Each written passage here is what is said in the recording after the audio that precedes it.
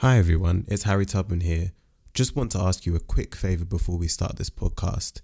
Whatever platform you're listening to right now, whether it's Spotify, Apple Podcasts, Google Podcasts, please leave a review and rate us 5 stars. We would really appreciate it. Helps get the podcast out there, helps us to do more of what we do and bring you more episodes.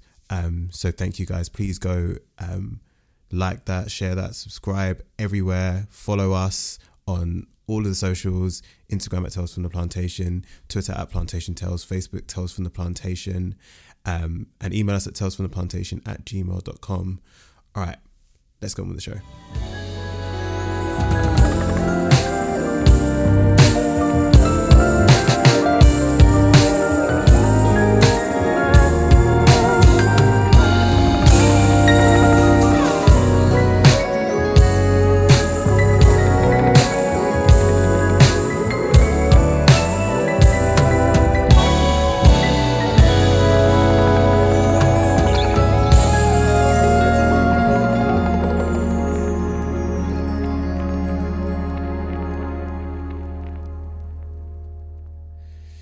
Hi everyone and welcome to Tales from the Plantation, Volume 48.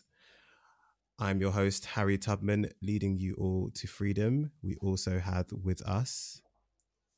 It's your boy Tunde. You can find me at TFTP_Tunde on Twitter and Instagrams. And we also have in the background another little special guest, and as well... Your girl, Nezzy. Don't find me on social media. Thank you. Do you know what I find weird about you saying this? Because you actually have an account set up specifically for the podcast. So can you please just shout that out so that they can contact you there? Because what I've realised is if people find me on social media, then I'm more at risk of being cancelled if I speak my mind. And I'd rather just keep my thoughts to like a very small group of people. But if you insist on finding me, it's TFTP Nezzy on Instagram. Is it? I thought it was on Twitter. Oh, sorry, on Twitter. See, I'm trying to fob off people. Go. It's on Twitter. You're still trying to. Oh, so here's a random one. Apparently, Chappelle, there was like a massive brawl that broke out at his show. He was in Australia, and apparently a bunch of people just started fighting, and so he basically fled, which is just super random. I don't know. I feel like Chappelle. I feel like I've become. I love Chappelle, but I've become disappointed with him, and it's just like I don't know. Hold on. I just remember what did you do wrong? What are you supposed to do in a brawl? I would have fled too. What am I supposed to do? Stay? No. I'm not talking about. I'm not talking about this. Catch a lick from something. No. I'm not saying you should. No, I'm not saying you. Stand your ground, bro. Why you running for? Hey, why you? Why is man running for? No. That's what I'm saying. I'm just. But do you got? In fact, now this just reminded me of. Do you remember the guy that basically tackled him at the Hollywood Bowl show? That's true. Yeah. Oh yeah, what happened? What was that about again? I don't remember. I can't remember who the guy was, but yeah, he just got attacked. Like someone just ran up on stage. I feel like that's a massive security flaw. Surely, like how do you let someone get all the way up onto stage? Yeah, I thought the whole point of it's a one-man show. Like, if anyone gets up there, clearly they're not supposed to be there. That's mad. But anyway, when you say that, I definitely understand it because, yeah, Chappelle's already come close. At some point, you got to be like, nope. Yeah, I'm not. Yeah, I don't know, man. Home to my children. Yeah. Well. Boy, I don't know. I was saying, like, I feel like Chappelle, I don't know. I feel like he's just got too caught up on like a couple of super, to him, important ideological issues. And I'm like, can you not just, you know how like with, I guess it's a bit different with comedians, but you know how sometimes now with celebrities, you just feel like, you know when they said about LeBron James, like, just shut up and dribble. They said it for the wrong reasons, but I'm kind of with I'm starting to be with them on some of this stuff. What? Like, you know, ladies and gentlemen, Nah. this is CFPP episode 48 with special guest star Laura Ingram. Laura, No. Listen. tell us more No. about. So hold on, I don't understand what you mean. How No, is this what I relate- mean is like, but basically what I'm saying is I feel like more celebrities should just stop. Like, sometimes I don't want to hear your opinions on certain issues. I just want you to just either be And funny you or really be. doubled down on shut up and dribble. Okay. No, I'm serious. No. How many, okay, think about it. How many people I feel like it's happened so many times in the last few years where it's like, I didn't want to know this person's opinion on something. And now that they've expressed an opinion on X thing, it's like, oh, why did you, I just wish you just hadn't said anything. Why did you talk? Why did you, okay, example number one, Kanye West. Why is he talking? Like, I liked College Dropout Kanye West. The more and more he's talked and just be yapping. Look where he is now. Shut up and make your beats and go home. No. We don't be hearing about your opinions. I actually prefer. No, I disagree. First of all, I actually prefer knowing what people. But I kind of prefer the people whose art I consume. I actually quite like to know what they're motivated by, and how they think about things, because I wouldn't want to unwittingly like be a massive fan of somebody who, if I knew what they thought, I would be like, oh my gosh, you're actually like completely abhorrent. Like, I prefer knowing to an extent what you think. Maybe I don't need to know everything on your mind, but I do like to know vaguely what ballpark you're in. Like, am I dealing with an Elon Musk, or am I dealing with, like, I don't know, someone on the other end of the spectrum? Like it's just good for me to know. I mean, I understand with Dave Chappelle. I've always enjoyed Dave Chappelle's comedy, but I was never a massive fan. I don't feel wildly differently about him in the sense that I never was a massive fan anyway. But okay, there's some things he said that I don't agree with now, but I don't know. I just feel like, okay, there's certain people that it's been like, oh my gosh, it's terribly disappointing, and I would never have guessed. Some people, I'm like, I'm not as surprised. Like, was I massively surprised when Kanye West went down this path? Not really. I mean, no, not really. Like, it wasn't a massive surprise. There's other people that maybe, I'm trying to think, is there anybody that I really liked that just suddenly turned out to be like complete? Oh my gosh, you know who I am disappointed about? Who? Howard from the Halifax advert. Yes. See, another one. That has absolutely gutted me. Shut up and sing. That has gutted me. See? Do you see? Most upsetting comeback. But honestly, I completely disagree with you, Harry. I don't think it needs to be a shut up and dribble thing, because number one, everyone feel free to say what you want. Yeah, exactly. Knowing what you believe gives me that agency as well to give you the consequence of whether it matters to you personally or not. There is a consequence of, okay, your fan base will change, and it's then up to you to decide actually how comfortable am I with the shift that this idea or this ideology has brought in my fan base. Is this still who I am, who I want to be? Is this accurate, or is it a case of like, who was it? Was it Kendrick? No, it wasn't Kendrick. It was the other one. We Gonna Be All Right. Drake? No, it was Kendrick. Yeah, Kendrick is We Gonna Be All Right. Yeah. Yeah, the person was like, oh yeah, I don't read. And then he was talking and it was uninformed opinions. Then he went away and was like, you know what, that's my bad. Misunderstood, spoke without understanding. Let me go and correct it. Wait, was that you said it was J. Cole? It was J. Cole, you're right. Cole, yeah, I was going to say, because that doesn't sound like Kendrick. Sorry, no. One of them's won a Pulitzer, the other one is J. Cole. My bad. You know what I'm saying? Oh, but I hear what you're saying, but my thing is, right, okay, let's just say, okay, for an example, right, Kendrick, also kind of a good example, not all the way, but like, let's say so Kodak Black, he had Kodak Black on his album a couple times. Kodak Black is like, I don't know, he's just seems like a trash guy, right? But Kendrick is like kind of co-signing or whatever. I don't really want to know what Kendrick's thoughts are, but I guess it's difficult because it's part of his art. That's the problem. I guess. But it's just more like there's sometimes I'm like, I just don't want to know your opinion on certain issues. I just want you to do what you do best and go home. Keep your opinions to yourself. Yeah, It's like at work, right? If someone's really good at their job at my workplace, this is what I say to the people all the time at my workplace. I'm like, I actually don't mind if you're racist, sexist, homophobic, whatever. You're actually allowed to be any of those things. You just can't bring that to the workplace. So you keep that in your house. You come to work and you don't discriminate against anybody. You can go home and call me the N-word. That's fine. Yeah, it's actually fine. But it's pretty impossible to feel that strongly.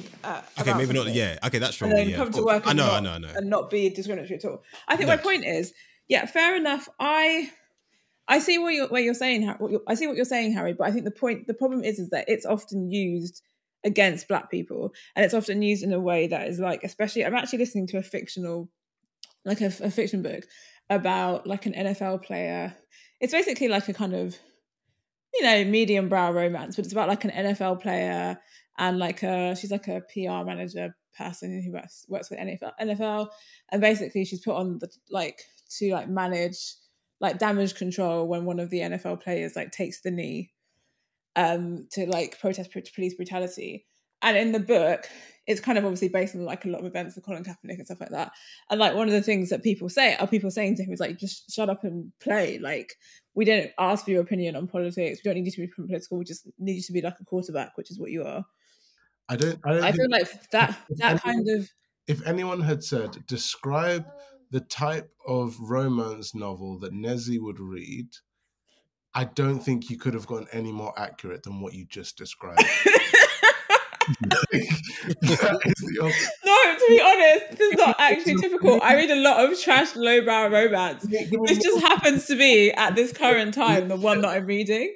I want social justice in there. No, this is the first. No, oh my gosh, I hate this because, like, honestly, most of the like, I read a lot of just like African American romance novels, and most of the time it's just like stuff like, I don't know, they met at a car boot sale or whatever. This just happens to be the one that is kind of a bit more like topical. Most of the time, this would have been too highbrow for me. I'd be like, I don't want anything to do with any kind of race politics. I just want pure trashy romance. But anyway, okay, in this story, don't lie. I've read your Harriet Tubman fan fiction. Okay. Shut up. Oh my gosh. No, but seriously, like I think the shut up and dribble thing it's used a lot against Black players. I know. I acknowledged it at the beginning. Which is yeah, I know, but which is why I just never. It's just not a rhetoric for me personally. Like, I'm happy for all people to have all of their opinions, and then I can withdraw support or streams or whatever accordingly, depending on how I feel about the particular topic or how strongly I feel about it. Because it's a spectrum for me. There's some things that I'm like, oh, absolutely never. And there's some things where I'm like, I don't like it, but I might still consume your art in some way. But I would never attend your concert, but I might stream you.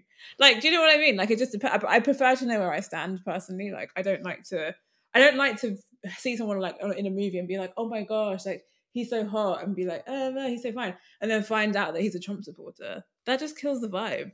Yeah, like, exactly. So you'd rather just I'd rather know before. Not know.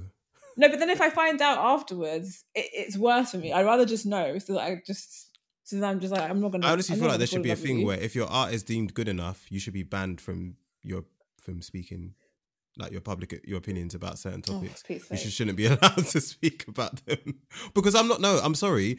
Right now, I think R. Kelly is the only person that I've quote unquote just actually stopped. I mean, it's not like I was listening to that much before, to be fair, anyway. But I actively don't listen to R. Kelly stuff. Honestly, I'm not doing that I can't do that with anybody else. I don't like. If someone came now and told me that, like, I don't know, who's a good example? Who's one of my favorite artists? Who? Kurt Franklin. No, Kurt Franklin's a bad. No, if they told you that Kurt Franklin's a Trump supporter, you're gonna not listen to. Yeah, exactly. If you think I'm not banging out, you think I'm not banging out Hosanna again? You're joking. You're joking. What? Same way. Man, they're on the anniversary of January 6th. Like, do you want a revolution? Tired of the Bidens giving each other. That's what I mean, though. I just feel like it's better to have. I'd rather have an awareness. So I know how hard I need to go for you, because I'm not going to be like. So now Kanye's done his madness. Like, I'm not going to be like sharing a Kanye song on my Instagram stories. Like, oh, this is a vibe. Did I still listen? What if it is a vibe? Did I still, but did I still listen to Praise God at the gym today? Yes, I did. Like, I did. I'm not going to deny that, but I'm not going to be like, like hype. Like, I'm just not going to. So I like to have the information so that I know to whether to publicly support you or not. But this is the thing. Doesn't mean what I do in the privacy of my own home. Like, fine. R. Kelly's where I draw the line. I don't stream pedophiles songs at my home. Yeah, I think pedophile is just my line. I think anything other than that, I can probably it's not give you a pot. I won't cancel your art for it. But I think because I'm banging out Famous Five regardless of whether Enid Blyton called the dog nigger. Yeah, trust me. I'm still gonna read Famous Five. Like, it's not, a bad point. Like, I'm never not gonna read Famous Five. Secret Seven is still gonna be my jam. Like, it is what it is. Yeah, like say if someone said Roald Dahl was a racist, my friend, I'm sorry, still Matilda is a classic. Like, I don't care. I shouldn't be robbed of art because of the trashness of the person.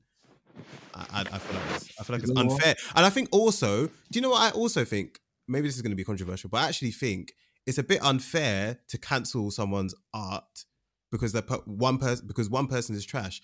You can't just make a song with one person or a piece of art with one person. You said, yeah. Like, say the Cosby Show, this whatever. This is like a repeating rant on the podcast. Harry ranting about how you can't cancel a song because everyone else in the song has worked so hard and that one person is trash. Okay, we've done that.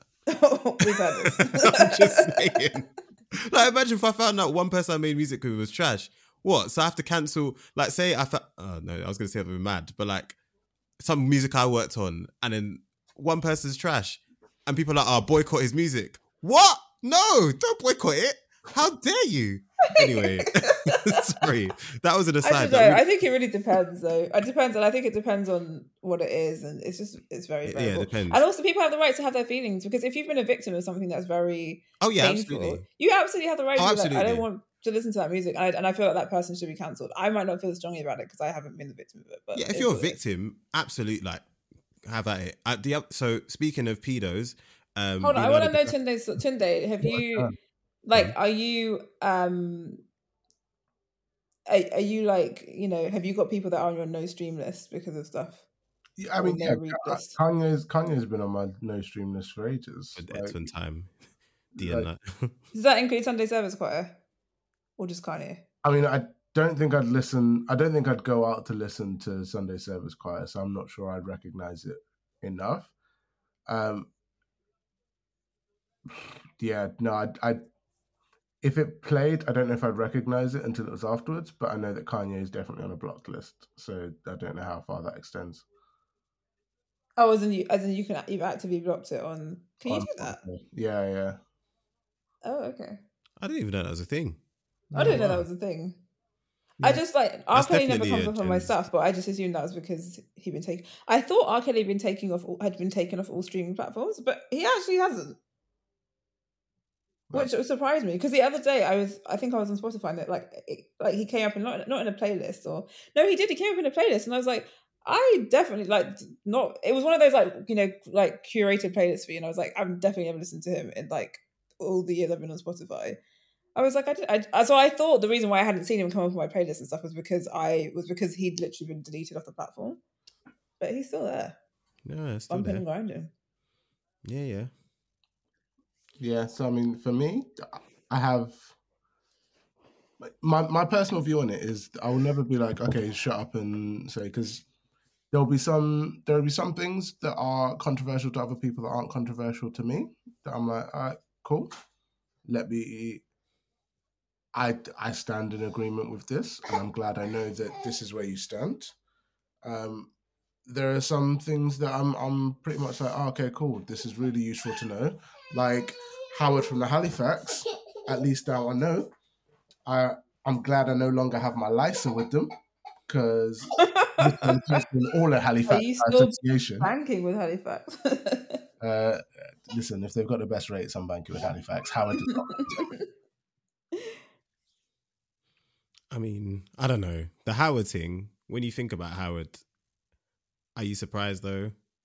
Honestly, do you know why I'm more surprised? Because I just felt like Howard was I just thought he was just a nice guy. like a nice. Maybe I was trying to make him shut up and dribble because I just assumed. I think I also just assumed he didn't have that many opinions on anything. I don't know why. Imagine you came out on this. Like, it's just such a weird thing.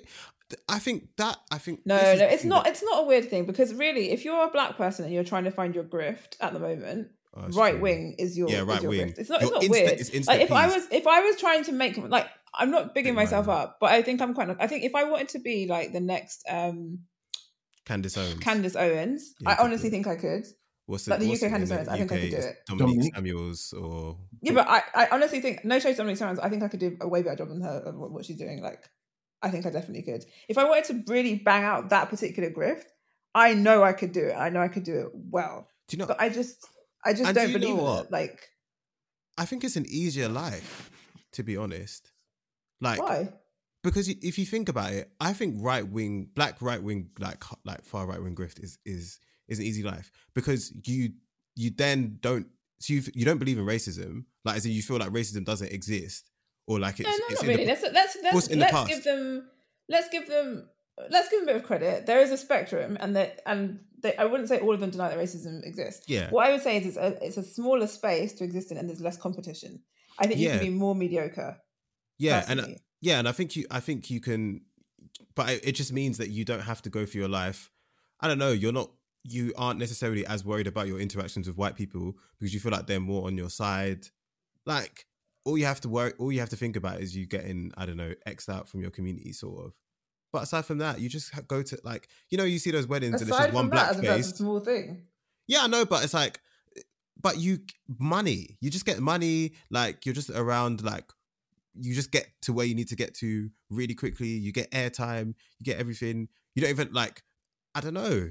I almost understand why they do it because it's just a calm, like if I basically just didn't think racism was that deep anymore, I don't know. I feel like life would be easier. Like you see something like George Floyd and you're like, I think you're mischaracterizing this whole thing. The reason why it's a grift is because I don't think some of them don't actually believe it. It's not a thing of. Do you not think any of them actually? Are you sure about any of them? I think some of them don't believe it. Tunde, back me up on this. Do you not think that some of them actually don't believe some of the stuff they say? They just do it for a grift. Yeah, for me, I think there are enough people who are smart enough to know, right, this is an easy way to get the clout that I'm looking for.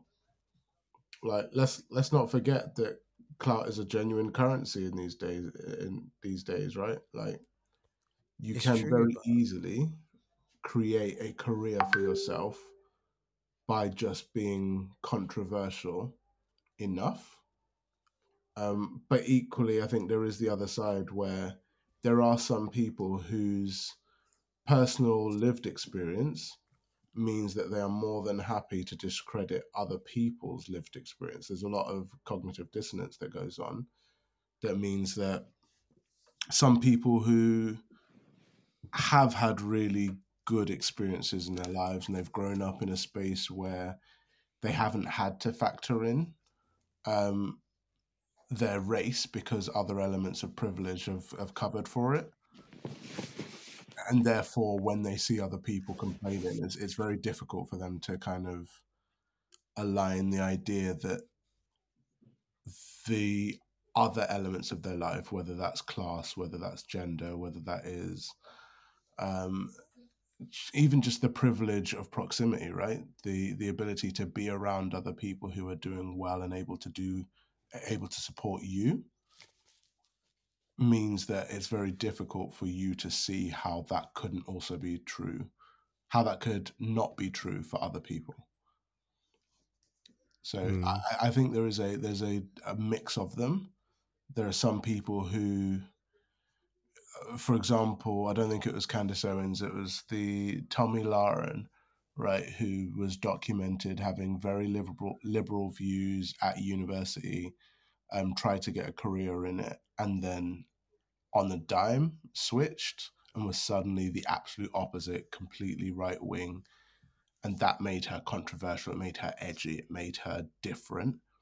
But the problem was she didn't have the conviction to back it up.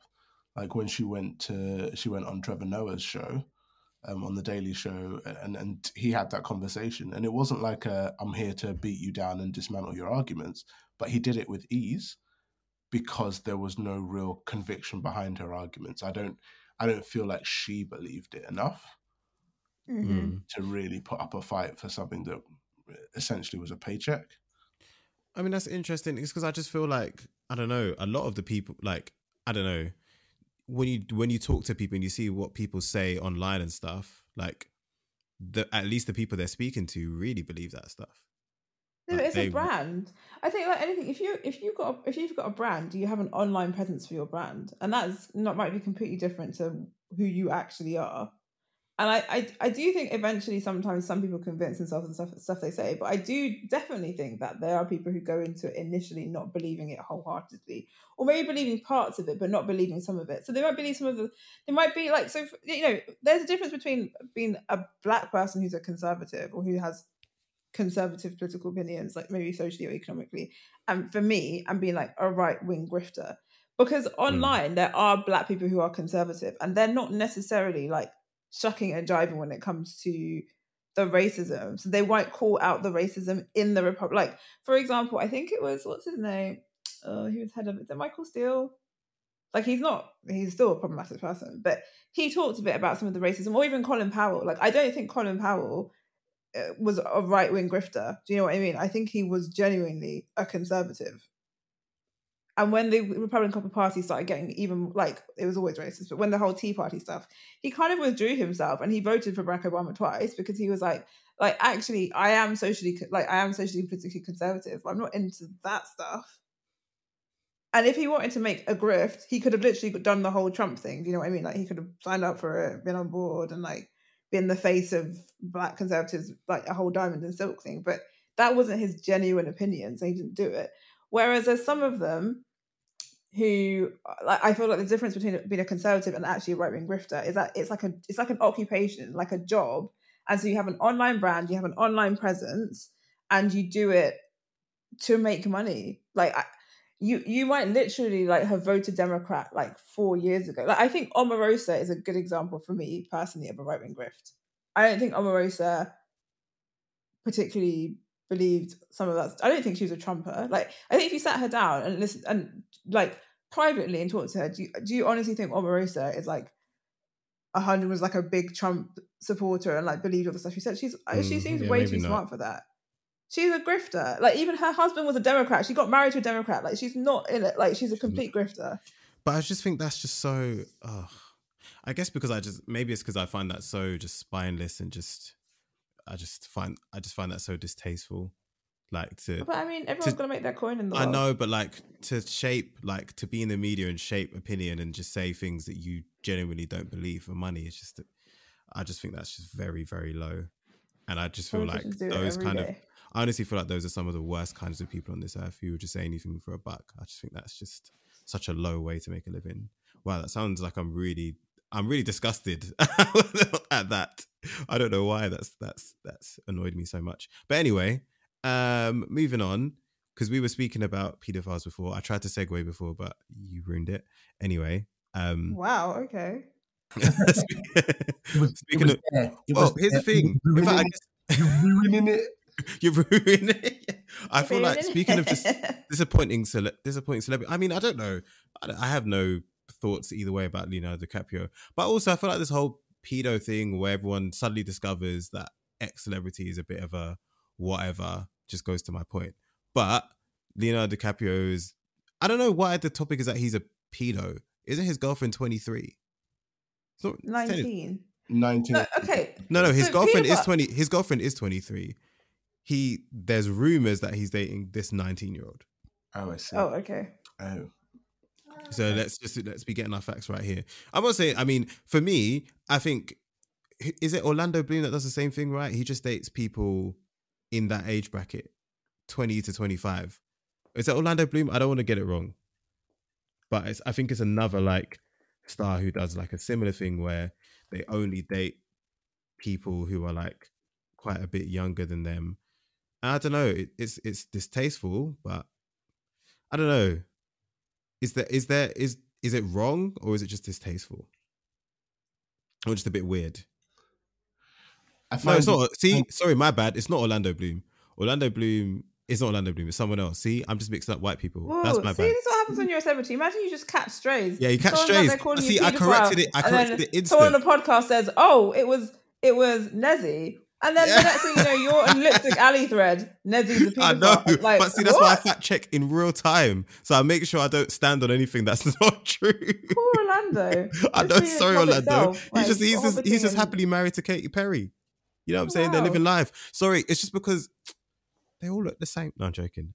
Wow. No, but I don't know. But there's another star like Leo DiCaprio. I can't remember his name, but I think they do a similar thing.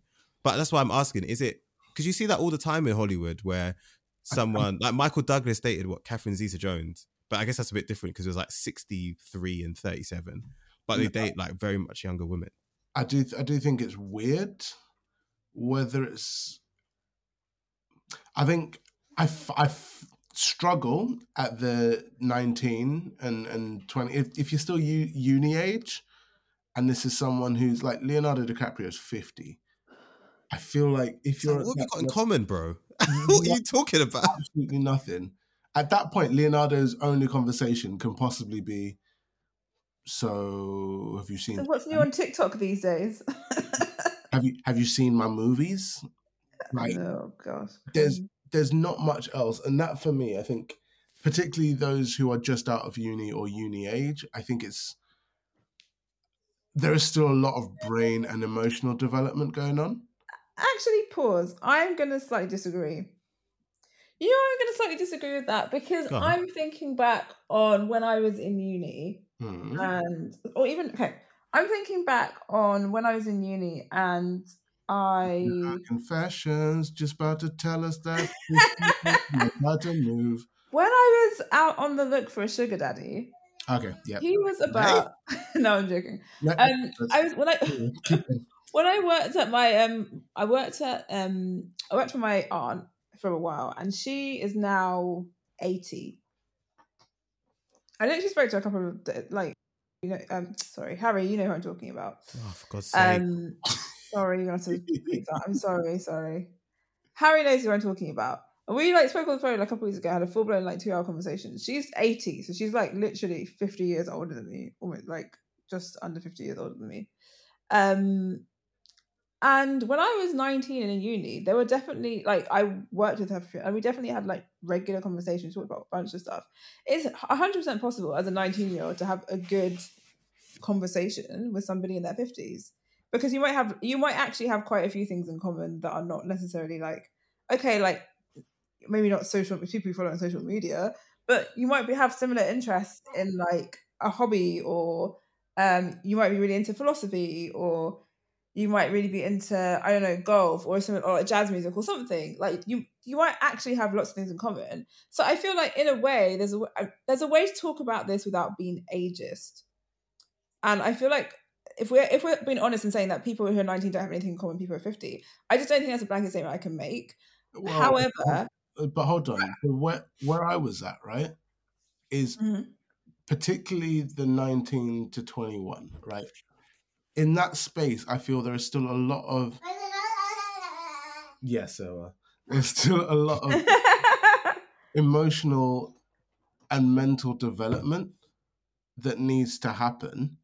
And for me, there is an element of at 50, particularly when you're getting into those ages where you are more than double their age, you are aware of this, aware of the immaturity, aware of the naivety that comes with trying to date someone that age, and you're more able to take advantage of it. Now, I'm not going to assume that that's what he's doing or what anyone who has an age gap like that or tries to date that age are doing, but those are the questions that come up for me.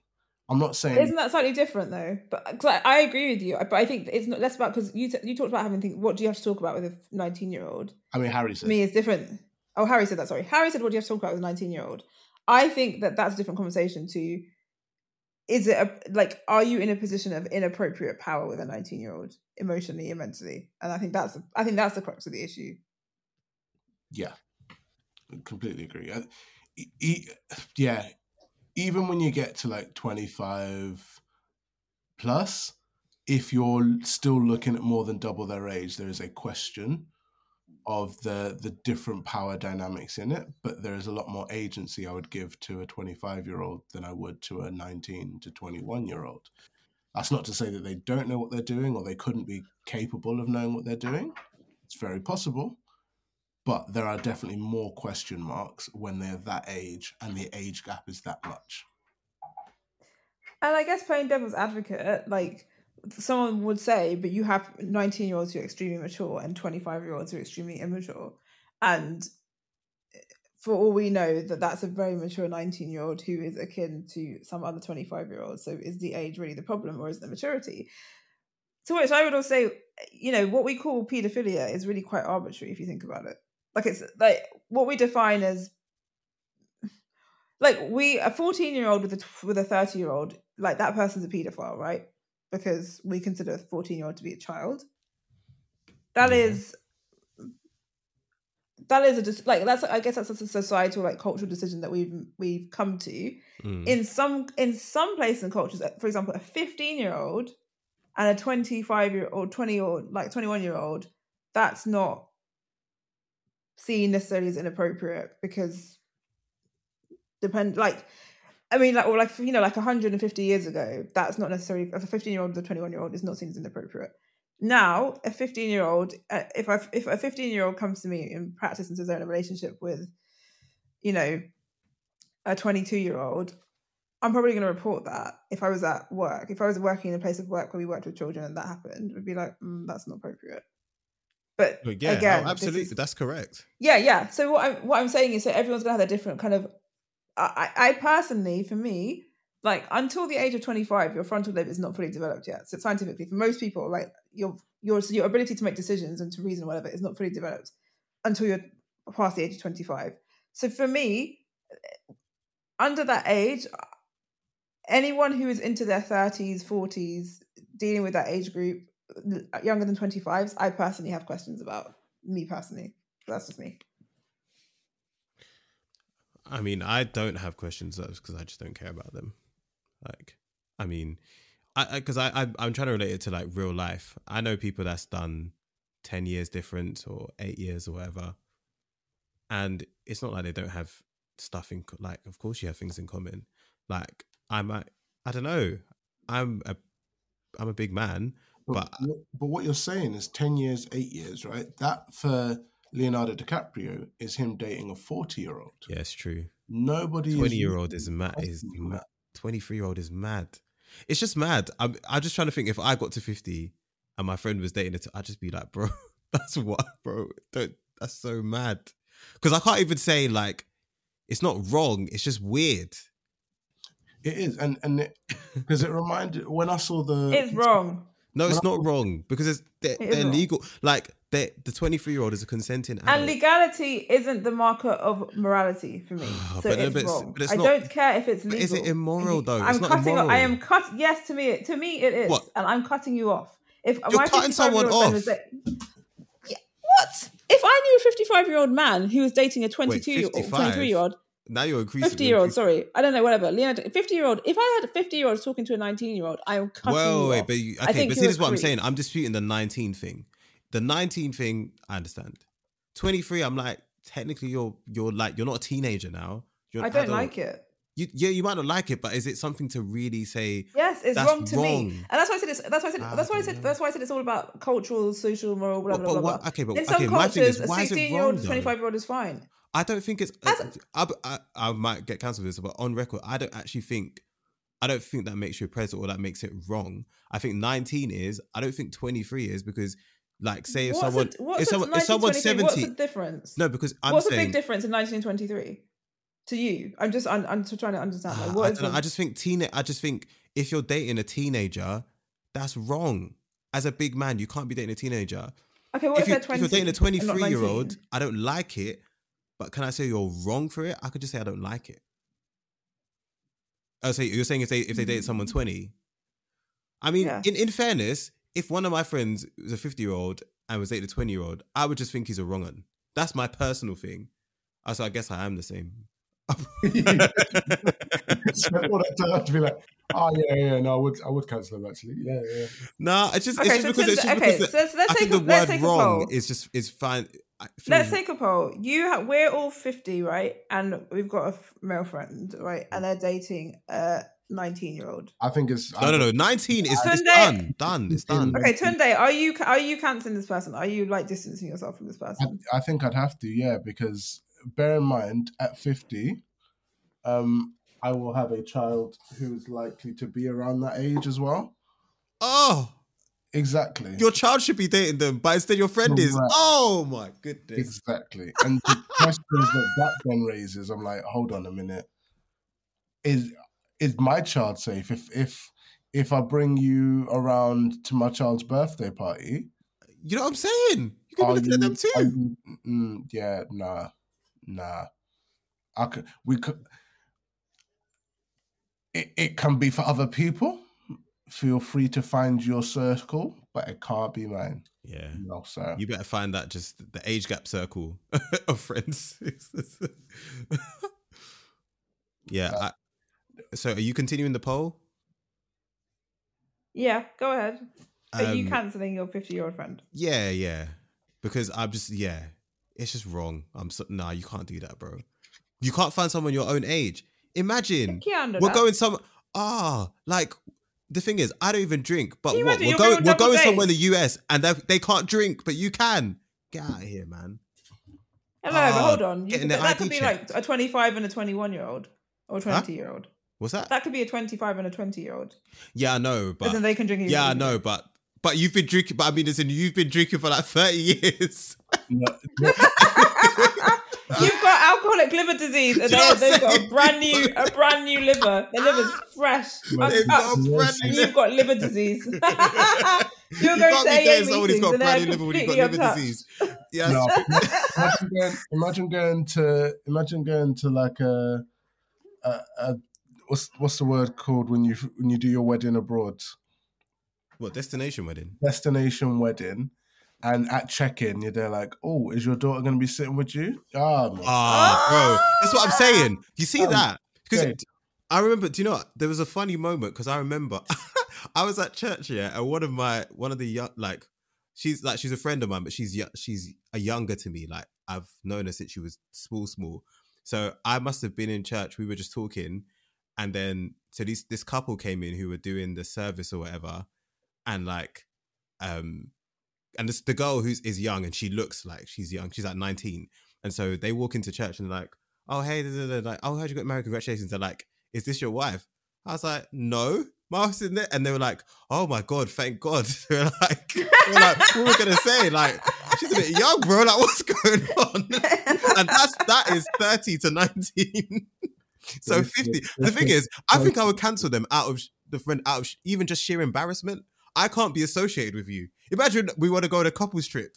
Oh, and you're there. Oh. No. I'm just too embarrassed to be around you. Like, just that's on a embarrassment level, I can't do it. Yeah. So there you go. We'll come to the same conclusion. Yeah. It's just because it's like, you know, when you talk about the morality, it's like, because people talk about the age gap and like, what's the right one? I don't know. I couldn't even say, but I feel like there's like a sliding scale and it just depends. But I feel like to be dating someone who's like 19, 20, 21, you want to be in that 25, 26, like. So for me, I think where the age gap becomes less of a factor is when we're looking at the 25s, 30s, 35s, because by that point, who knows, they may have had other failed relationships. They are more aware of what they want. Yeah. Who knows what their history could have been. But at that point, they have sufficient agency for you to be like, okay, this is a decision that is being made fully aware of the. I think this is about agency. Dynamics. Is that what you? I think it's about agency, but I think it's about emotional maturity and being able to, as I said, in terms of your frontal lobe being developed, being able to make some rational decisions. I just think so. For example, like a 30-year-old with a 60-year-old is gross to me, but at the same time, as someone who's in their early 30s, if I dated a 60-year-old. Could I be manipulated? Yes, but I don't think I don't know if I can necessarily put that down to youth. It's less likely. Does that make sense? It's less likely to be down to youth and more likely to be down to my personal maturity, I think. But I just think it's still weird to me. But it wouldn't be wrong. It would just be a bit gross. And I still think 60-year-old men who go after like 30-year-old women are predatory to me. And I'm not going to be like, when I get to 60 and if I have a 60-year-old male friend who's going after 30-year-old women, I'm still going to distance myself. I find it disgusting. I just find it weird when people, especially when men go for women who are significantly younger than them. I just find it gross. And that's not like, I just don't like it. And that's my personal thing. That's not something I can say should be the same for everyone. I don't like it. But for me, 19 and 50 is wrong. 30 and 60 is gross. Maybe not morally wrong, but it's just weird. It gives me weird vibes, and I think you're a weird guy, and I don't really want to be around you. But it's not necessarily wrong. Does that make sense? Yeah, that's it. You're a weird guy. That's it. You're a weird guy, and I don't like it. And so I personally don't want to be you. But when it's 50 and 19, you're not just a weird guy. You're now like, you can't be in a room alone with my kids because I find you like I find you suspect. Does that make sense? Like I find you as a suspect person. Yeah, that's how I feel. And I can't remember whether it was a tweet or a post on Insta or something that spoke about communities online. There's YouTube communities online talking about red pilling men, particularly in their 40s and 50s, to get them talking about them in their 40s and 50s entering. Sorry, I got a very dramatic young man here. Entering their prime. From a sexual prime, and then needing to make sure that they are with people who are younger with fresher eggs, and I think that's what the post said, right? And the problem is, I think it's linked to the growth of the incel community. We talk about it affecting young boys and teenagers, but actually, the impact of this is going to be felt across the board as more and more people feel like growing into that influencer role. That means they can sell people on the idea of actually it is your right to have these younger, attractive women be looking at you, and it is your right to go after them in the first place because you're entering your prime, and your prime apparently ranges from any point from 17 to 60, because every one of these different influencers is finding a space and being able to sell this to men.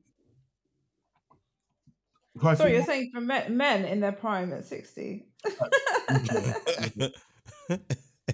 I wish I could find. I'm going to see if I can find it before the end of the. The only man who will be in his prime at 60 is Morris Chestnut. I knew it. I knew it. That is the only 60-year-old man apart from my husband who could have a shot at me. Anybody else, you can absolutely forget it. What a shot? Because you know, you listen to the podcast. 60, don't lie. You don't have to say that just because you listen to the podcast. Do you know what I mean? No, my husband knows that in terms of my husband, you are the one and only from today until you are 60. I promise you, unless you're Morris Chestnut, no one else. No, my husband knows that he is number one in my life, in my heart. He's the sexiest man in the world to me, and then number two is Morris Chestnut. Understood. It's understandable. Morris Chestnut is a very good looking man. I'm a Michael Ealy man myself, but I hear it. Moving on. Can you stop doing this? So weird when you do this. Weird? Why is that weird? Please explain yourself. When you say I'm a Michael Ealy man, what's the problem? Okay, fine. Right, exactly. Do not try and make me. Do not try and get me in trouble with the LGBTQ community today. Do not even. If you know, I just hope everyone's going to see how he tried to get me in trouble. It's not happening. You know. This is the thing. And if someone was that way inclined, they could have already cancelled you, even just for that. But it's okay. It's not because. Oh my gosh! I'll move on. If Harry is that way inclined, I'm just not informed about it. And this is his way of letting me know that he's that way inclined. Then I love him for entirely all the members of the alphabet that he is. Listen to her backpedaling. I'm not backpedaling. If you are part of that community, then this is a weird way to let me know, but it's fine. But I'm talking as somebody who previously didn't know that you were part of that community. That's all I was Prink, looking at. prink, prink, prink. Look, sorry. No, but okay. I actually want to. I just want to stay on it for a second. Tunde, Yes. is it weird to be able to say other men are attractive? Not at all. Okay, well, No, I guess that was that's- I guess that was no, quick. that's completely no. I guess that was quick, wasn't Hold it? on. No one said it's weird to be able to say that other men are attractive. It's absolutely not weird to say So then that. what- so what's It's your problem with It's what I absolutely said? not weird to be able to say no. There's a difference between saying other men are attractive and saying I'm a Michael Ealy man myself. What's wrong with saying that? that It's is his blue let's not eyes. try and act like it's the They're same pierced. thing. No, it is. I find They're loads of piercing. other women attractive. I find loads of other women attractive, but that's not the same thing. You're caught up on phrasing, and it's Okay, fine. it's okay. Don't worry. Harry, I You'll love the fact grow that from you're Michael Ealy man. this. You'll learn from this. And It's okay. the most You'll important grow- thing to take you away will from grow. is that you're quite colorist because Morris Chestnut is clearly more. What? You said So let's move it away from going this and back to the fact that Harry is colorist. She got me back. Wow. It's phenomenal. Do you know what I learned from both of those exchanges? That both of you should probably shut up and continue the podcast. Turns up when you let your opinions out. It's You're true. a little bit cancelly. Shut up and podcast. All right. Both of them, Brad, you know it's true. Okay, moving on. Yeah. So, I don't know if this story has really been confirmed, but there was a story going around that a bus driver was driving his bus. I assume it's South London because I haven't even checked. Yes, it was South London. See, do you know? I Of course didn't even it's have South to. London. I haven't even read the story fully, and I just thought this guy's from South London. He has to be from South London, and yes, it's in South London. God bless us all.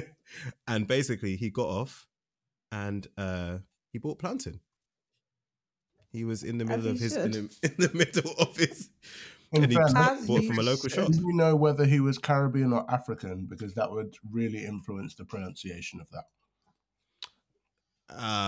That's true. I don't know. It's Well, his not. mama called him plantain, so I'm gonna call him plantain. It's And not. that's it. It's not clear. Although, may I just say, this is the thing, right? So I'm looking at this. This is a news article. It spoke about on the Poor Decision show. I don't even know what the Poor Decision. Oh, it's just a podcast. It's just a podcast. Wait.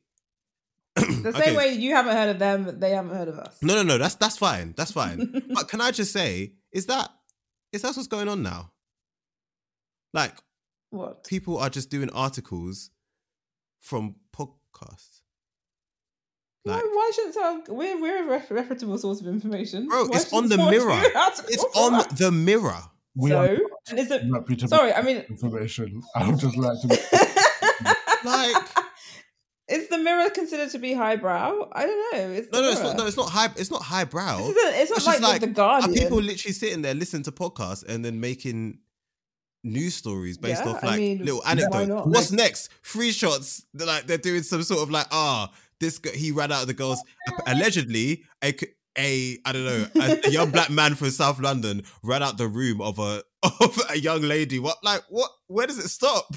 How is that a news article? Anyway, No, but I'm sorry. I'm trying to mute.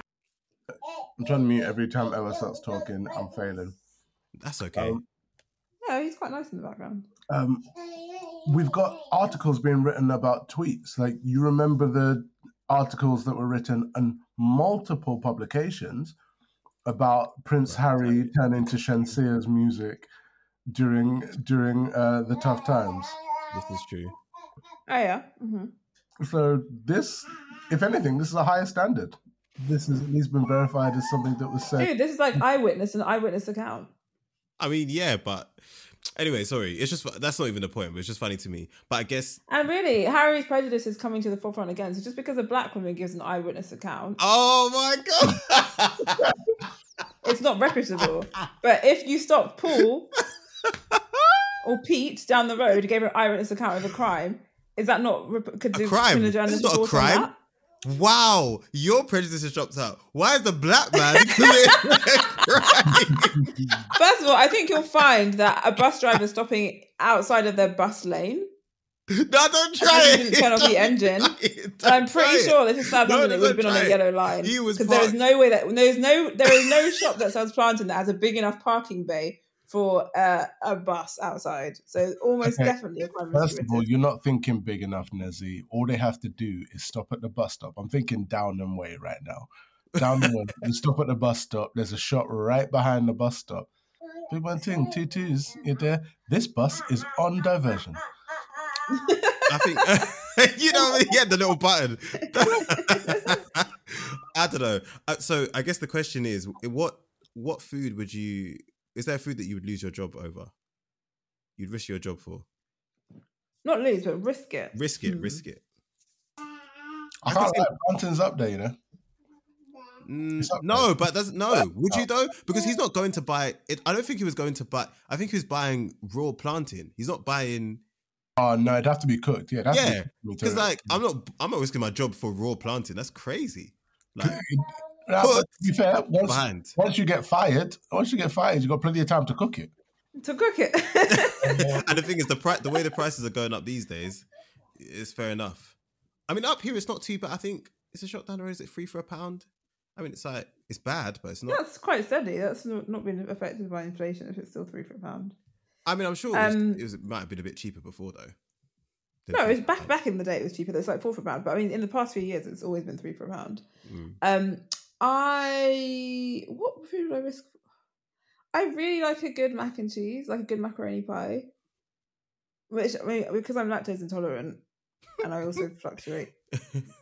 There's some years I try to be vegan, but often imagine not. you lose your job. I love a good macaroni pie. Yeah. Would I risk it for that? What else would I risk it for? I'd risk it for jollof, to be honest. Oh, like a good cake. Like a really good cake. Yeah, I love common cake. I love cake. Cake? I love cake. You know what I'm saying? Yeah. Oh, but it depends though. I love like cake. That a really nice sponge cake.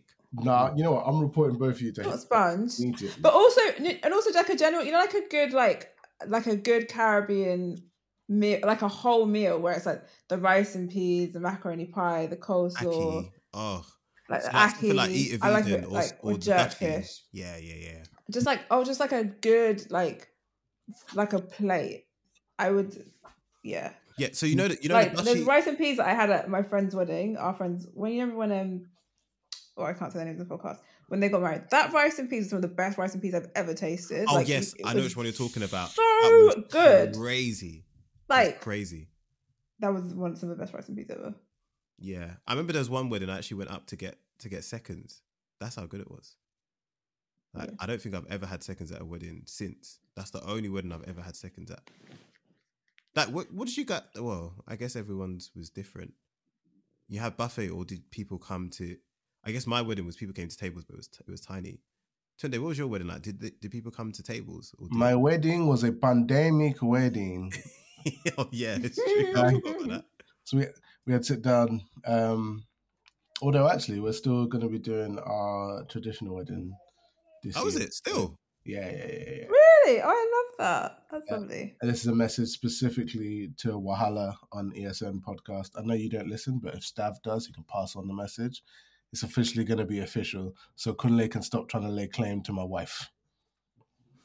I do not have context for what's going on there, but so context being, obviously the white wedding, we did that, and that's nice and all good. But without the traditional wedding, it's not 100% like certified. Right. Yeah. Okay. Got you. Yeah. I hear that.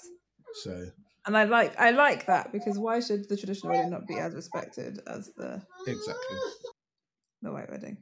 I mean, I kind of feel like, to be honest, the traditional wedding is the thing, right? Like, if you've done it that way, then you're married. Whatever culture you come from, whatever counts as a wedding in your culture, whatever you guys define it as, that's when you're married. But I mean, however, I would say to just shout out to the women.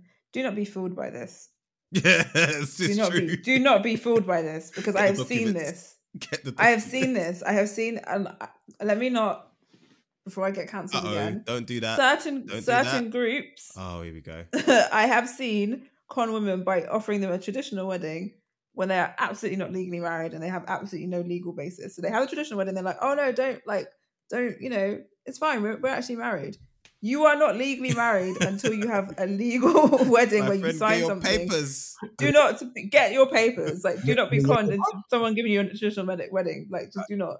The Yoruba, innit? I didn't want to say that because I've already built a reputation for having something against Yoruba men. Tunde, so I'm not going to say anything. Is that's your people, right? That's my people, yeah. I just wanted to double check. Yeah. So Tunde can say whatever he likes about your people. Yeah. I personally am not allowed to. Because I did my DNA test and actually I think, what was our Nigerian cousin was Igbo. Yeah. So I don't think I'm allowed to speak on Yoruba people. Ugh, listen. So Tunde, I have a question. It's an ignorant question. This is what I've always like when I've tried to work out like where people in Nigeria are from, I've always been like, if I feel like they're quite like loud and quite talkative and quite short, like that kind of vibe, I'd be like, you're Yoruba. And I feel like if you're a bit more reserved, a bit more chilled out, a bit relaxed, I'm like, oh, you're Igbo. I know that's very like obviously very. I just go by the name. Super stereotypical, but is that kind of. Is that like a 60-40? It's going to be right. Nah, you've got troublemakers in all elements. It's the troublemakers. Essentially, for the Yoruba, what you want to do is kind of this. You know the little flow charts. It's like, are you da da da? Yeah. So, are they hanging around in a club on a uni night? Probably Yoruba. Wait, why is that? Why is that? Why is that a difference? It's just a thing. It's a weird. The uncles can't touch. Hey, lovely. Let me talk to you. No, the Igbo men, I think they're more likely to be in the more wealthy spaces, trying to they'll charm you with money. A Yoruba man is more likely to try to charm you with his tongue. And you know what? Do you know what that's so funny? Is because I was talking. There was a guy that I wasn't talking to him, but he kind of had a little vibe. And then I think our mutual friend, who me and Harry both know, is Igbo, and he said to me, "Oh, be careful of this Yoruba man because blah blah blah." And then the Yoruba guy was like, don't ever listen to anything Igbo man tells you because they always have lots of money, but they're stingy. He was like, Igbo men are stingy. Big and I was like, oh. End up and say that to any of my Igbo people then. Yeah. It's like that, so I yeah? was like, oh, that's interesting. That is very interesting. I don't know this. But that was always my thing. But I feel like But it's easy to tell from people's names. I don't think you need to do that. When people tell me their name, tell whether... Yeah, because Igbo names are things like Chukwu and like all those names, like Igbo names, and then like Ade, not Ade. Yeah, I'm correct, right? Like Ade or Oluwafemi or like Ayo. Yeah, those names are like Yoruba names. Oh, yeah. See, I didn't it's the Chukwu Emeka, the Chukwuba. Yeah, Amaka, all those names are like Igbo names. Wow, learn something new every day. Nigerians, eh? Wow, you're not good at rich pattern culture, forming, innit? are you? Huh? I said you're not good at pattern forming. No, but I just never. How many Nigerians have you met? You don't pick up on patterns of names. No, but the thing is, this is the thing. This is how ignorant I am. I'm a Jamaican. This is how ignorant I am. I'm like, I could at least. I stopped at just being able to tell the difference between Nigeria and Ghana. So I was like, all right, Kofi, you're Ghanaian. Like, and then like. Chukwu or whatever, yeah, you're Nigerian. That's what I got to. But also, Ghanaians and Nigerians to me look very different. Yeah, I think that's true. Well, not all the time, but often to me, they just look like I can literally look at a man and be like, "That's a Ghanaian." Like quite often. Yeah, if you're looking at him from behind.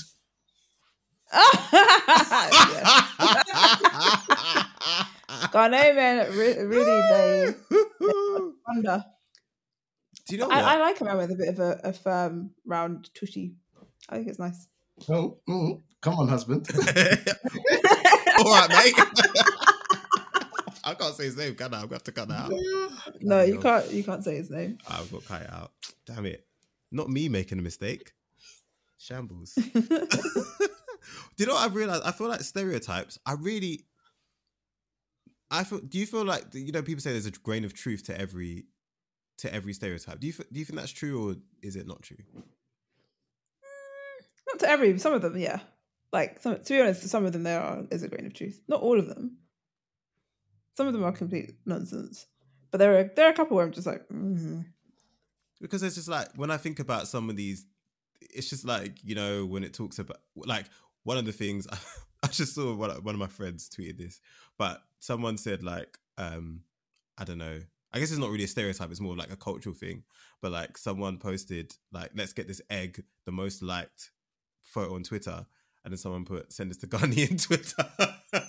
Correct. yeah, but that's not, is that a stereotype? That's not really a Or is that stereotype, that's just more, I feel like that's more cultural Ghanaians thing. don't even see that as a negative stereotype. It's No, just no, their food. It's but like I always saying, find it funny, yeah. I used to go to saying, a I don't church. know, like Jamaicans and jerk. It's just I like know. Ghanaians There's a and particular egg. church I used to Like- go to. It's because I never understood it. I was like, why is there an egg in this stew, bruv? I was always confused. I was like, I saw stew, like, oh, cool stew. And I just saw an egg in it. I'm like, why is there an egg here? Oh, you don't like eggs? Like, Yeah, I Harry don't like doesn't eggs, so that's why it didn't work. It does not work for me. Whereas I love eggs. And I'm 15% Ghanaian, according to my ancestry DNA. Oh, you're 15%. And you see, that I'm makes 15%, sense. yeah. Yeah, exactly. Well, no, but I have the same. No. Yeah, you have the same. I have the same You got DNA. the Igbo genes. You got the Igbo genes. Oh yeah. No. So wait, what are some like? Yeah, what are I some? Today, what are like some some very things that are like, I guess, different? I know you mentioned like some of the other stuff, but like actual cultural differences between Yoruba people and Igbo people.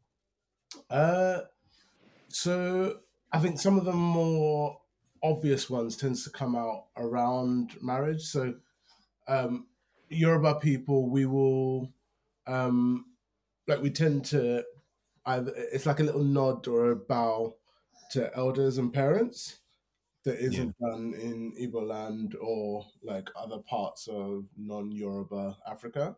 Mm. So hold on, the whole prostrating yourself thing, is that That's a Yoruba thing solely? Huh? Yeah, Yoruba. Oh, it's not. Oh, Igbo I thing. had didn't know no idea that Igbos didn't do that as well. Okay, that's really good to know. That's interesting. No, so Igbos have What about people who are like House of Fulani? Did they do that kind of stuff? But they're like more I don't know if that's more influenced by. I know a lot of Yoruba people are Muslim as well, but I know House of Fulani, they're predominantly Muslim, right? Am I correct? yes, because they're more northern. Yeah. Honestly, I'm less familiar, but it's definitely not the same. And again, I need to stop the notifications on this machine because they're loud and it turned off in the last recording.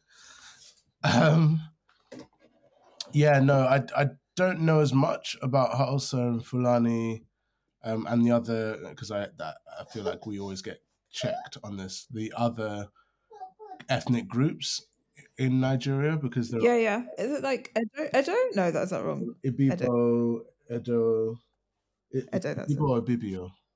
I can't remember what it's called, but there's quite a few, right? The ones that people normally know of are the Hausas, the Igbos, the Yorubas. But yeah, there's a rich set of cultures across Nigeria, impacted obviously by the fact that when the colonial powers decided to come into Africa, they drew their arbitrary lines and divided ethnic cultures. That's so mad, you know. Like, it's the reason why places like like Togo, Ivory Coast, they've also got Yoruba tribes in them as well. So that's funny because that's part of my ancestry thing was like Benin, Togo. So actually, that could all actually just be like Yoruba. See, it could all be Yoruba. I can't lie. I didn't even know this. Yeah. I didn't know that there were Yorubas outside of. This is why the whole colonial thing is just mad. Yeah, Like, so how like- can you just be like, oh yeah, this is the line, Yeah. but this line doesn't make sense because there are people who speak that language and are from that tribe. So But they think just- of Emmanuel Adebayor, he has a Yoruba surname, Yeah, but he was Togolese. yeah, it's Togo. Yeah, that's Yeah. crazy. I also Oh, didn't that's know so that Hausa interesting. people were the largest ethnic group in Nigeria. I actually didn't know that. I thought it was Yoruba, to be honest. but I just made that No, up. they're just, That's, you know, the Yorubas are just like the Jamaicans of that's like, what I always saw them as. I saw them as the Jamaicans of they Nigeria. are, because they're just loud and they take up space, but it doesn't mean that there's more of them. That's And why I just thought that's the they're same like with us. Jamaicans. You put Jamaicans, and it's a stereotype, but it's also a truth. Yeah, If you put true. Jamaicans in a space, even if there are 3 and the room is 20 people, Jamaicans will take up a lot of space in that room. Like, and not all the time. They're obviously quiet Jamaicans, there's introverted Jamaicans, but like culturally, I don't know what it is. Jamaicans take up a lot of space. Yeah, what is it? Why are It's a Jamaicans stereotype, but it's a. I think It's it is. and I think Yoruba people are very similar, which is why it's funny that there's beef, because really, Yoruba people and Jamaican people are, there's similarities there. Every time I can't deny meet that. someone who's Yoruba, I see the Jamaican, like just the self-belief, the confidence, like just the pride, Yeah, the it's national all there. pride. It's even things like where I just assume everyone's Jamaican. Why would I assume you're Jamaican? It doesn't even make sense why I assume it. But there's just people I walk up and I just assume you're Jamaican because I just get a vibe. I might get a vibe. And quite a lot of the time I'm actually correct. But it's like, why do I just assume you're... Growing up, people didn't think I was Jamaican. Yeah, that's because your name is They Folash always Ade. thought. No. They didn't think I was Nigerian, and they thought I was from another Caribbean island. Like they always be like, "Oh, I thought you were from a small island." But I just think that phrase, which is supposed to be an insult. I didn't take it as that, but I think it was just because they expected me to be bashy and yardy, and I wasn't. So they just assumed I was not. Yeah, like, you're not raucous. You must be from somewhere. They're like, I wasn't doing pasa. So yeah. Okay, so we're moving. Sorry, I got distracted by this whole conversation. But there's one thing I did want to do. So, to be fair, I don't really know the demographics as much of this podcast completely. Like, and I probably should look into it. But I wanted to do like a bit of a career guidance thing. So, at work, this was like, I don't know, maybe a couple months ago. Anyway, I was talking to some like they were students, or they weren't students anymore. They just graduated. They were just getting into the world of work. And so it was like kind of an early careers program. And I was telling them about what it's like to be Black in the workplace, essentially. And like now when I speak to people who are like 19, 20, 21, 22, those kind of ages where they might just be leaving uni ready to get into the workplace, or they're just starting uni or whatever it is. Like I kind of speak to them about the different things you can expect to see as a Black person in the workplace. And I start to think about what things would I want to have been told before I entered into the workplace. So I actually feel like, what I would say, kudos to my parents. I feel like they did a good job in preparing me. Well, partly them, but also partly going to a white school also trained me, because from then I was just like, I know what's going to be. I feel like I know what it's going to be like. But they kind of taught me. So there were a couple of things they said to me. One thing is like, don't check your business in the workplace, because you might think these people are your friend, but they're not your friend. That's one thing they said to me that always kind of rankled in my head. To be fair, they also said, sorry, white people listening, they said, don't trust white people. And I understand why they said it, because I've seen it many a time. And it's a generalization, but obviously like, and I from some of the situations I've seen, especially like some white women can just be very like, the stuff that happens at workplaces, especially in management and stuff, I've seen some really bad situations. But I guess my question to you guys would be, what kind of things would you, if someone was here now and they were like early doors, early careers, they're like just getting into their career, what things would you tell them as a Black person? I guess as a Black person, but just even as someone in the workplace, as a Black person, you want to get ahead, let's say, or just things to watch out for. What would you say to them? Or what lessons have you learned? So I the reason why I brought this back up was because I actually had two of the boys that I mentor since they were at uni. They're now 2 years into their careers. They were around my house before we started recording. And honestly, I think one of the first things is the importance of your personal brand, because this is something that I think partly I was built from our days at school, and recognizing actually your reputation matters. Is not enough to just be like, oh look, I'm just going to be who I am, and yeah, everyone can deal with that. You need to think about what people say about you when you're not in the room, and that comes down to the way you work, as well as the quality of it. So the idea of, look, yeah, I'm not gonna spend too much time caring about what people think about me, especially in this hybrid working world where you don't necessarily have that in-person reputation to build as well. So your quality of your work is actually going to speak so much louder for you. And for me, I think one of the most important things I've had to stress to them is, even if you decide that a particular job or a workplace is no longer for you, you want to make sure that you are leaving it with a reputation that says, this is someone we are sad to lose. And that, however you do that, whether it's because you've got a good set of personal relationships to go with your work, whether it's just that your work is of such high quality that you are someone that they should be desperate to want to keep. But that should be your priority. Create that brand. That means when you choose to leave the place, because I think we all will, nobody is staying doing one job careers anymore. But when you choose to leave, it should be a decision that the company feels bad about.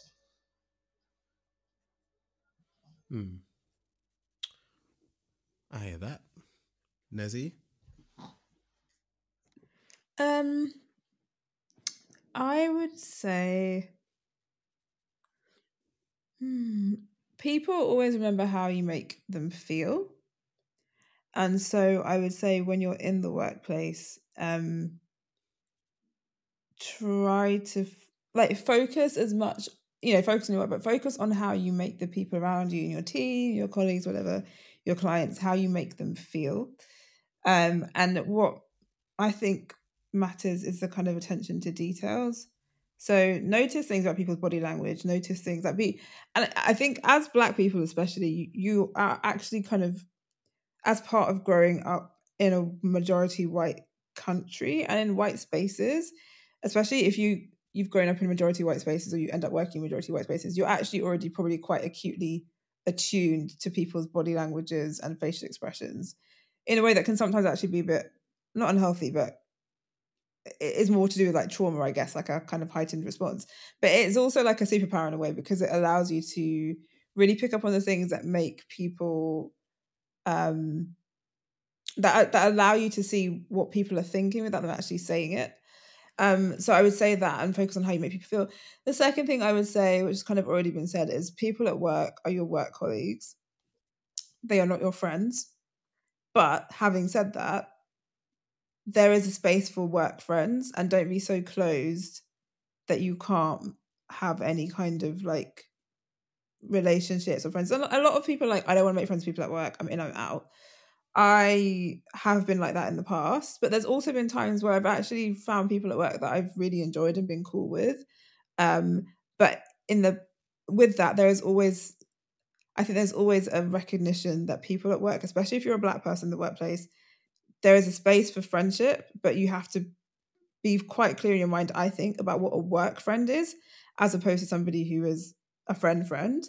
Very rarely people can travel from that work friend category into that other category.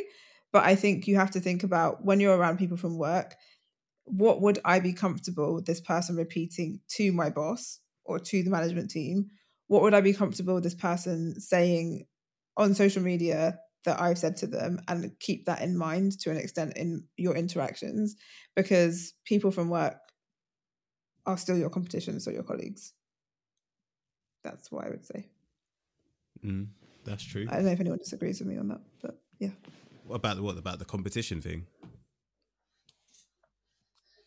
Yeah, people at work. I mean, I tend to not be one to kind of try to focus on competing with other people. Like, I compete against myself, which I know sounds very like cliche, but it's actually true. But I think you have to think about the fact that even if you don't see them as competition, people often see you as competition, and especially often if you are a Black person in the workplace, there's the added element of race to that.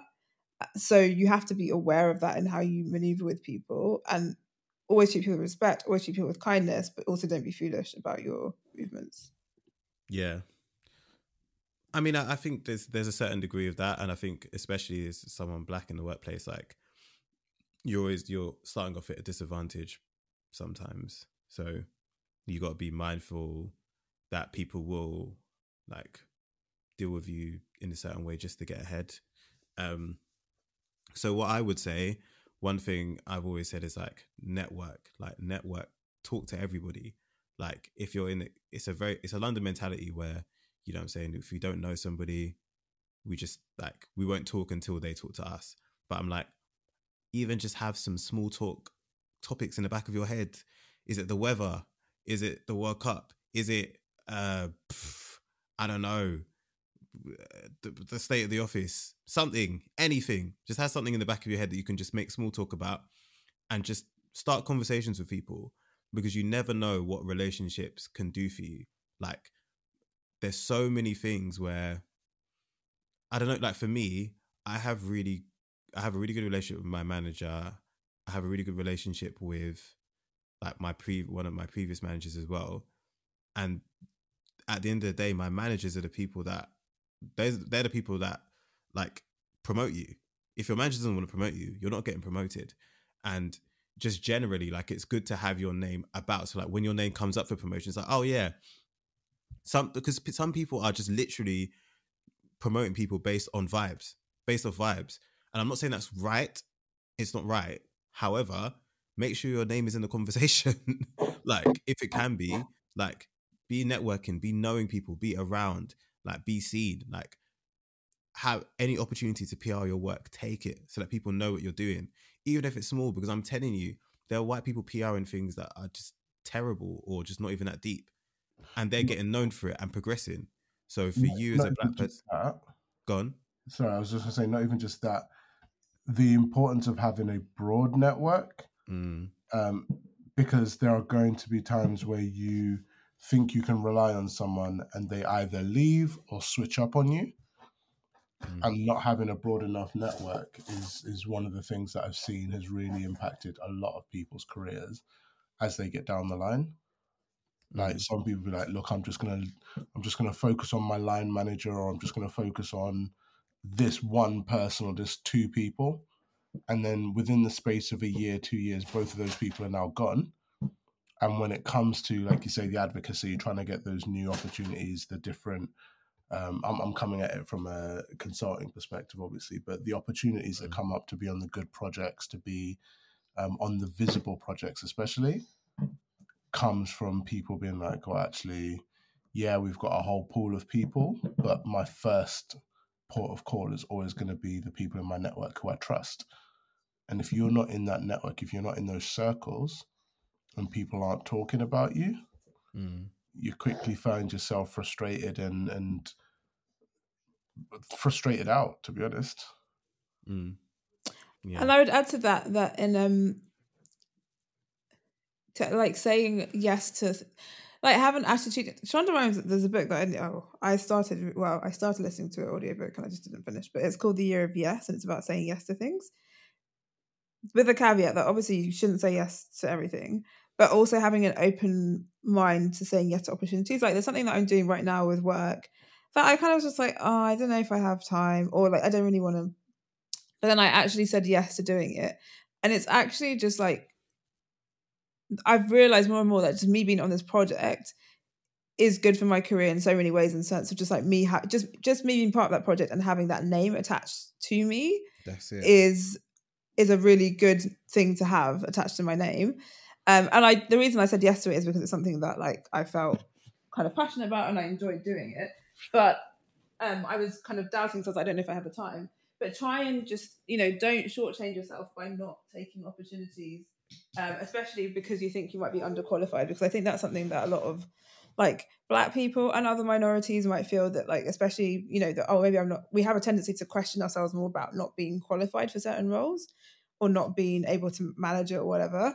And I think one of the things that you can definitely learn from middle-class white men, as we've seen in our country, like Boris Johnson, all these other guys, actually, like, you don't have to be the most qualified person sometimes to get the job. Nope. You have to be confident, and you have to have a good network, and you have to have people who will support you. But you don't always have to be the most qualified. And a lot of the time, the people that you see who you think are the wizards at work, they're just BSing a lot of the time with a lot of confidence. Like, there are people obviously who are amazing at their job, but there is also like, I don't even say it's a minority, but there's also just like enough people who are like basically very, very confident, and they get promoted and they get higher up in the workplace on the basis of the fact that they know how to sell themselves, they know how to project things with confidence. And so they get the role. And sometimes we shortchange ourselves by thinking like, I'm not going to be able to do this, or maybe I'm not qualified enough, or maybe I haven't had enough experience, instead of just going for it and like acting like you already have it. So that's the other thing I would say, is just like, watch people who are confident at work. Don't be overconfident in a way that's arrogant. And obviously don't do things that you have no idea of at all, and you're going to fail. But if you just think that actually like, okay, I can do this, but maybe I'm not quite good enough for this, aim a little bit higher, push a little bit harder, and go for that thing that you think you're probably slightly underqualified for. Because I can promise you there's other people who've done the same and they're doing fine. I totally agree on that. Totally agree on that. So I'm in the middle of I'm in the middle of redrafting some of our guides to our recruiters and like hiring managers around how we can create a more diverse pool. And one of the simple things we can do just from a human psychology perspective is adding a line that says, look, here's our essential skills and capabilities, here's our desirables, and just adding a line that says, look, you may not think that you meet all of these, but if you think that you even meet some, please apply.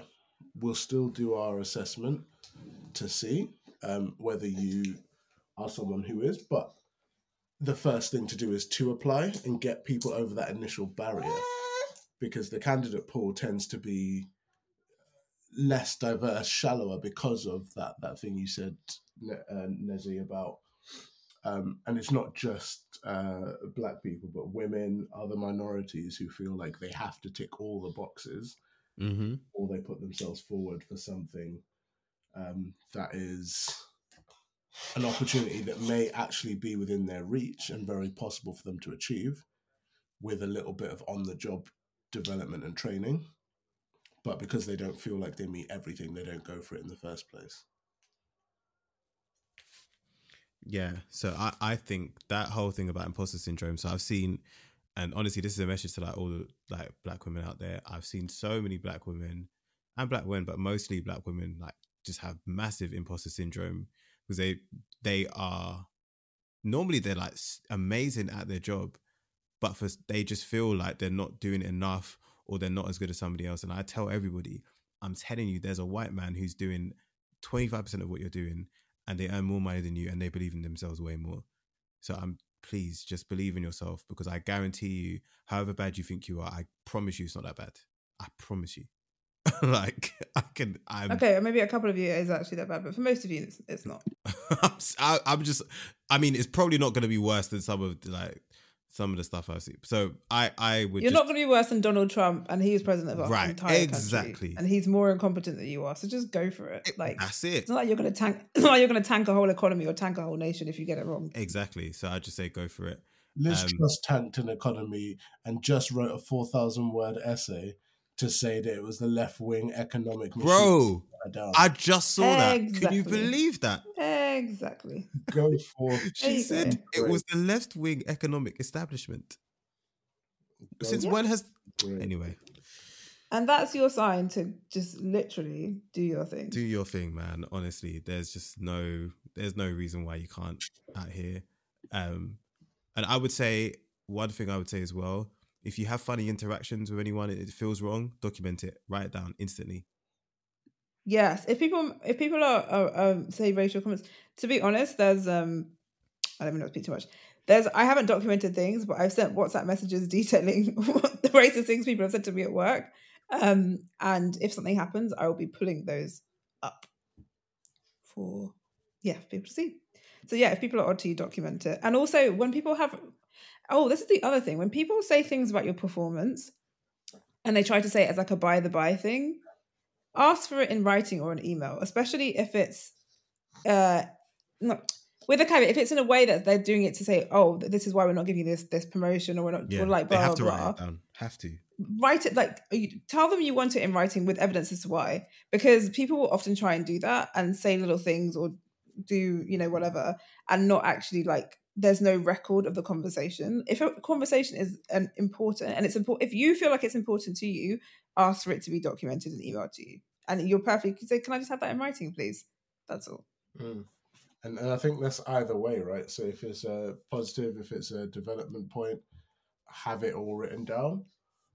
Absolutely. And even if it's the other way around, if you're saying something to somebody else that you think that the only thing is your word against theirs, and you think it would be important for that, if that was to be brought up, then you also put that in writing. Just say, I'll just put this in writing in an email to you as well. Yes.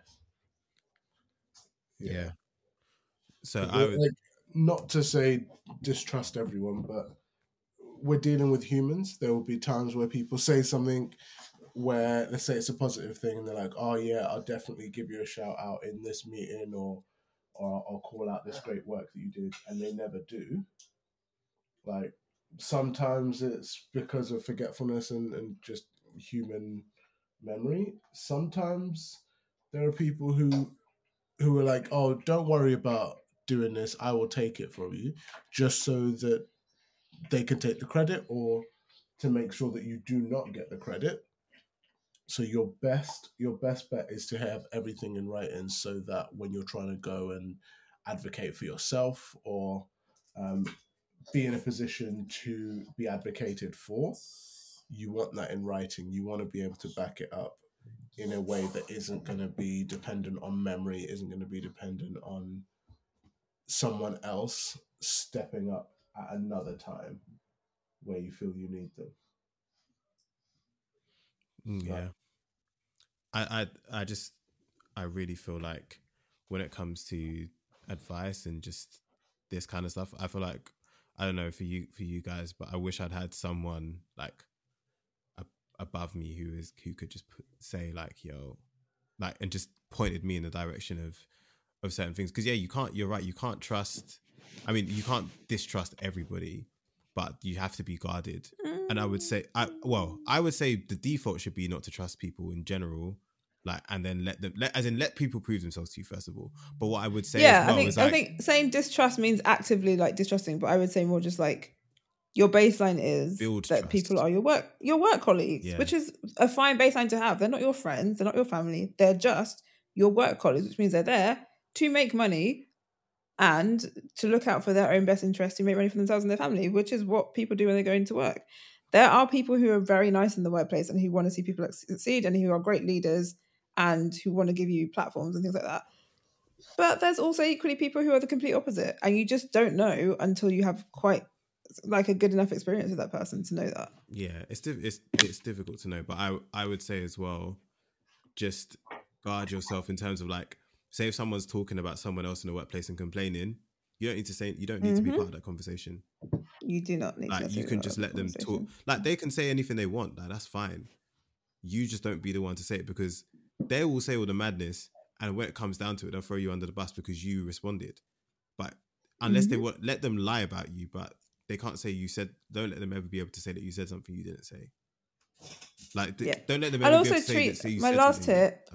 Like, my last tip is don't ever look down on somebody because they are junior. Treat juniors how you would have liked to be treated when you were a junior, and any kind of associate staff, or people that you might not think are important, like even people like people who do the cleaning or do the setting up of stuff, like everybody is a part of that team, and you literally have no idea that person's story, where they've come from and where they're going to go to, because the person that you are rude to today could be your boss in 10 years time.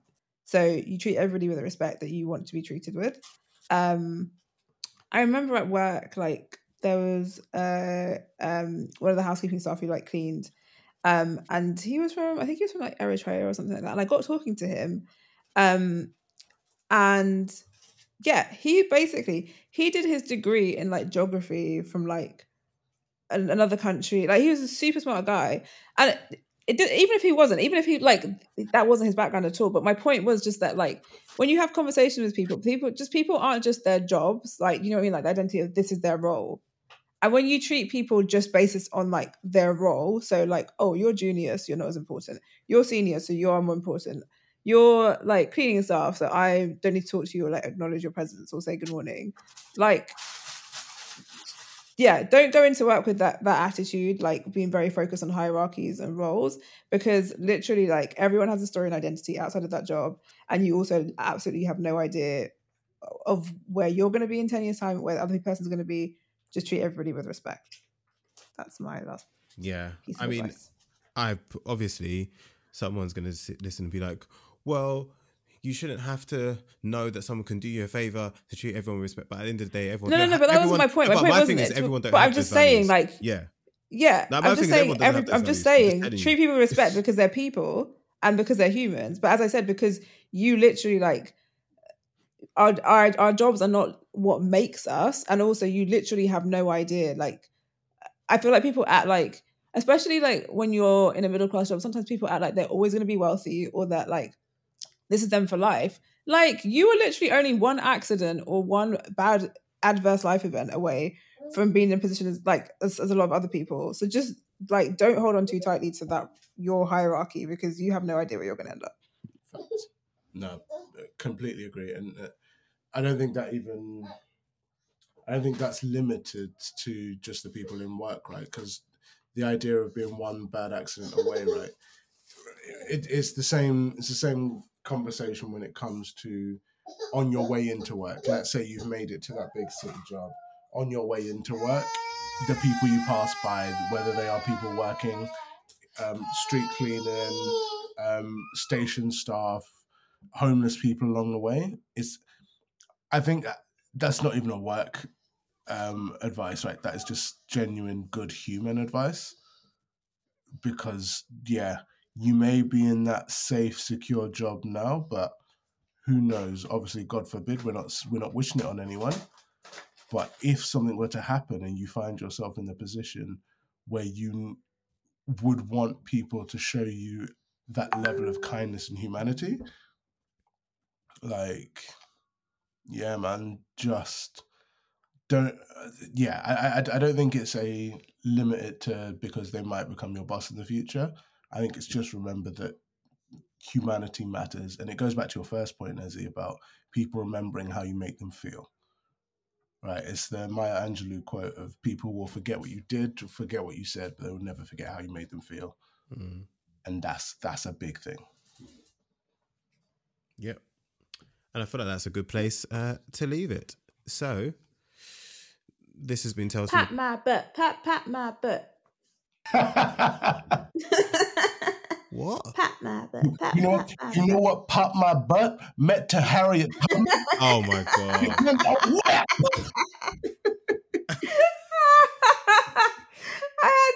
I had to miss the point. There was a point that I wanted to do. I forgot. Like, that will just never not be funny to me. It's just Classic. So fun. Classic. Read it to Dorothy Dandridge. On it. She wanted to. Legendary. Oh my gosh. Anyway, it's been Tales. You know what's also made me laugh is people saying that they understand. Sorry, Harry, one more thing. People saying that they understand why Dr. Umar said that some of you have to be put down for good. Everyone keeps saying that, and I'm like, you know what? I can't lie. I saw a video this weekend, and I said, yeah, he's right. Still, some of you. Like, I don't know if you guys saw it. I'm not even going to get into another conversation, but there was an extremely violent video that did the rounds with this girl pouring boiling water on somebody else. And I said, yeah, nah, you need to be put down for good. For good. Yeah. Okay, we don't really believe that, by the way, guys. Disclaimer, we actually don't believe that. Let's make it clear. We don't actually believe anyone to be put down. We're very much for prison reform, I think, on this podcast. So we don't. I mean, we'll like defund the police and all that, but this girl needs to go to jail. Whatever the last jails there are, she needs to be part of it. Sorry, she's got to go. She's not fit to be with the rest of us. Go. Anyway, this has been Tales from the Plantation. Don't forget to I was gonna say like, share, and subscribe. It's not a YouTube channel, but basically, yeah, like rate us, because obviously, you know, we're on Spotify, we're on Apple Podcasts, Google Podcasts, but we want people to be able to spread this podcast far and wide. And the more you rate, the more it helps, you know, tells the algorithms like, surface this podcast, suggest it. So please go and rate it if you haven't done it already. And it may not be a share and subscribe, but share it with your friend. Share it. Follow it on wherever you find your podcast. Follow it. Make sure you're there every time we record, we release. It's going to be a monthly thing now. We're being consistent. Consistency. A. Yeah. So, guys, guess who I'm going to see in concert? what?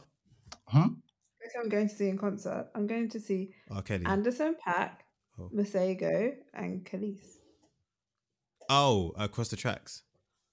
Yeah, I'm really excited. Specifically with the aim to get them all onto the podcast in the future. That's how Nessie constantly recruiting. Yeah. Respect it. Basically. I want Khalees to be on the podcast. I think she's amazing. I hate you so much right now. I hate you so Harry, do you remember when I broke up with my first boyfriend and I sat in your room at uni and I cried? Yeah, I remember. Lord, that was a tragic time, boy. That was funny. It wasn't funny to me. No, it wasn't. I took it. Do you know what? The thing is, the funny thing was, this is my first boyfriend who I did actually, looking back on it, I did not love him. I was just heavily infatuated. But that hit me harder than the breakup of my next boyfriend who I actually did love.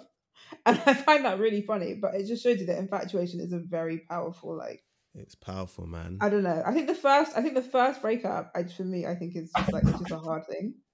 Yeah, I think always the first one is probably going to be... The first one is hard, and then after that, your heart becomes hard, and you're just like... Oh, okay. Wow. Take it on the chin. Turned it biblical. My heart turned hard. I realized there was a point where Khalees was on top with Milkshake. I actually didn't like Milkshake as a song, to be honest. I found it really annoying. But I love that song. Trick Me, that song is fantastic. Oh, and Millionaire. Mama, I'm a millionaire. Oh, yeah, that song. Those songs are. When I gonna see this? Andre 3000 is just I feel like he's underrated as an artist. I feel like I don't think I've ever heard a track where he's not made it better, or just come with just a vibe. Yeah. Great. Anywho, I got distracted. Yes, this has been Tales from the Plantation, Volume 48. Harry turned into an old man, honestly. I can't remember what I was saying, but go find us on all social platforms at Instagram, Tales from the Plantation, Twitter at Plantation Tales, Facebook, Tales from Plantation. I know none of you checking us on Facebook, but anyway. And yeah, we'll see you next time. Pat my butt. Bye, guys. Bye.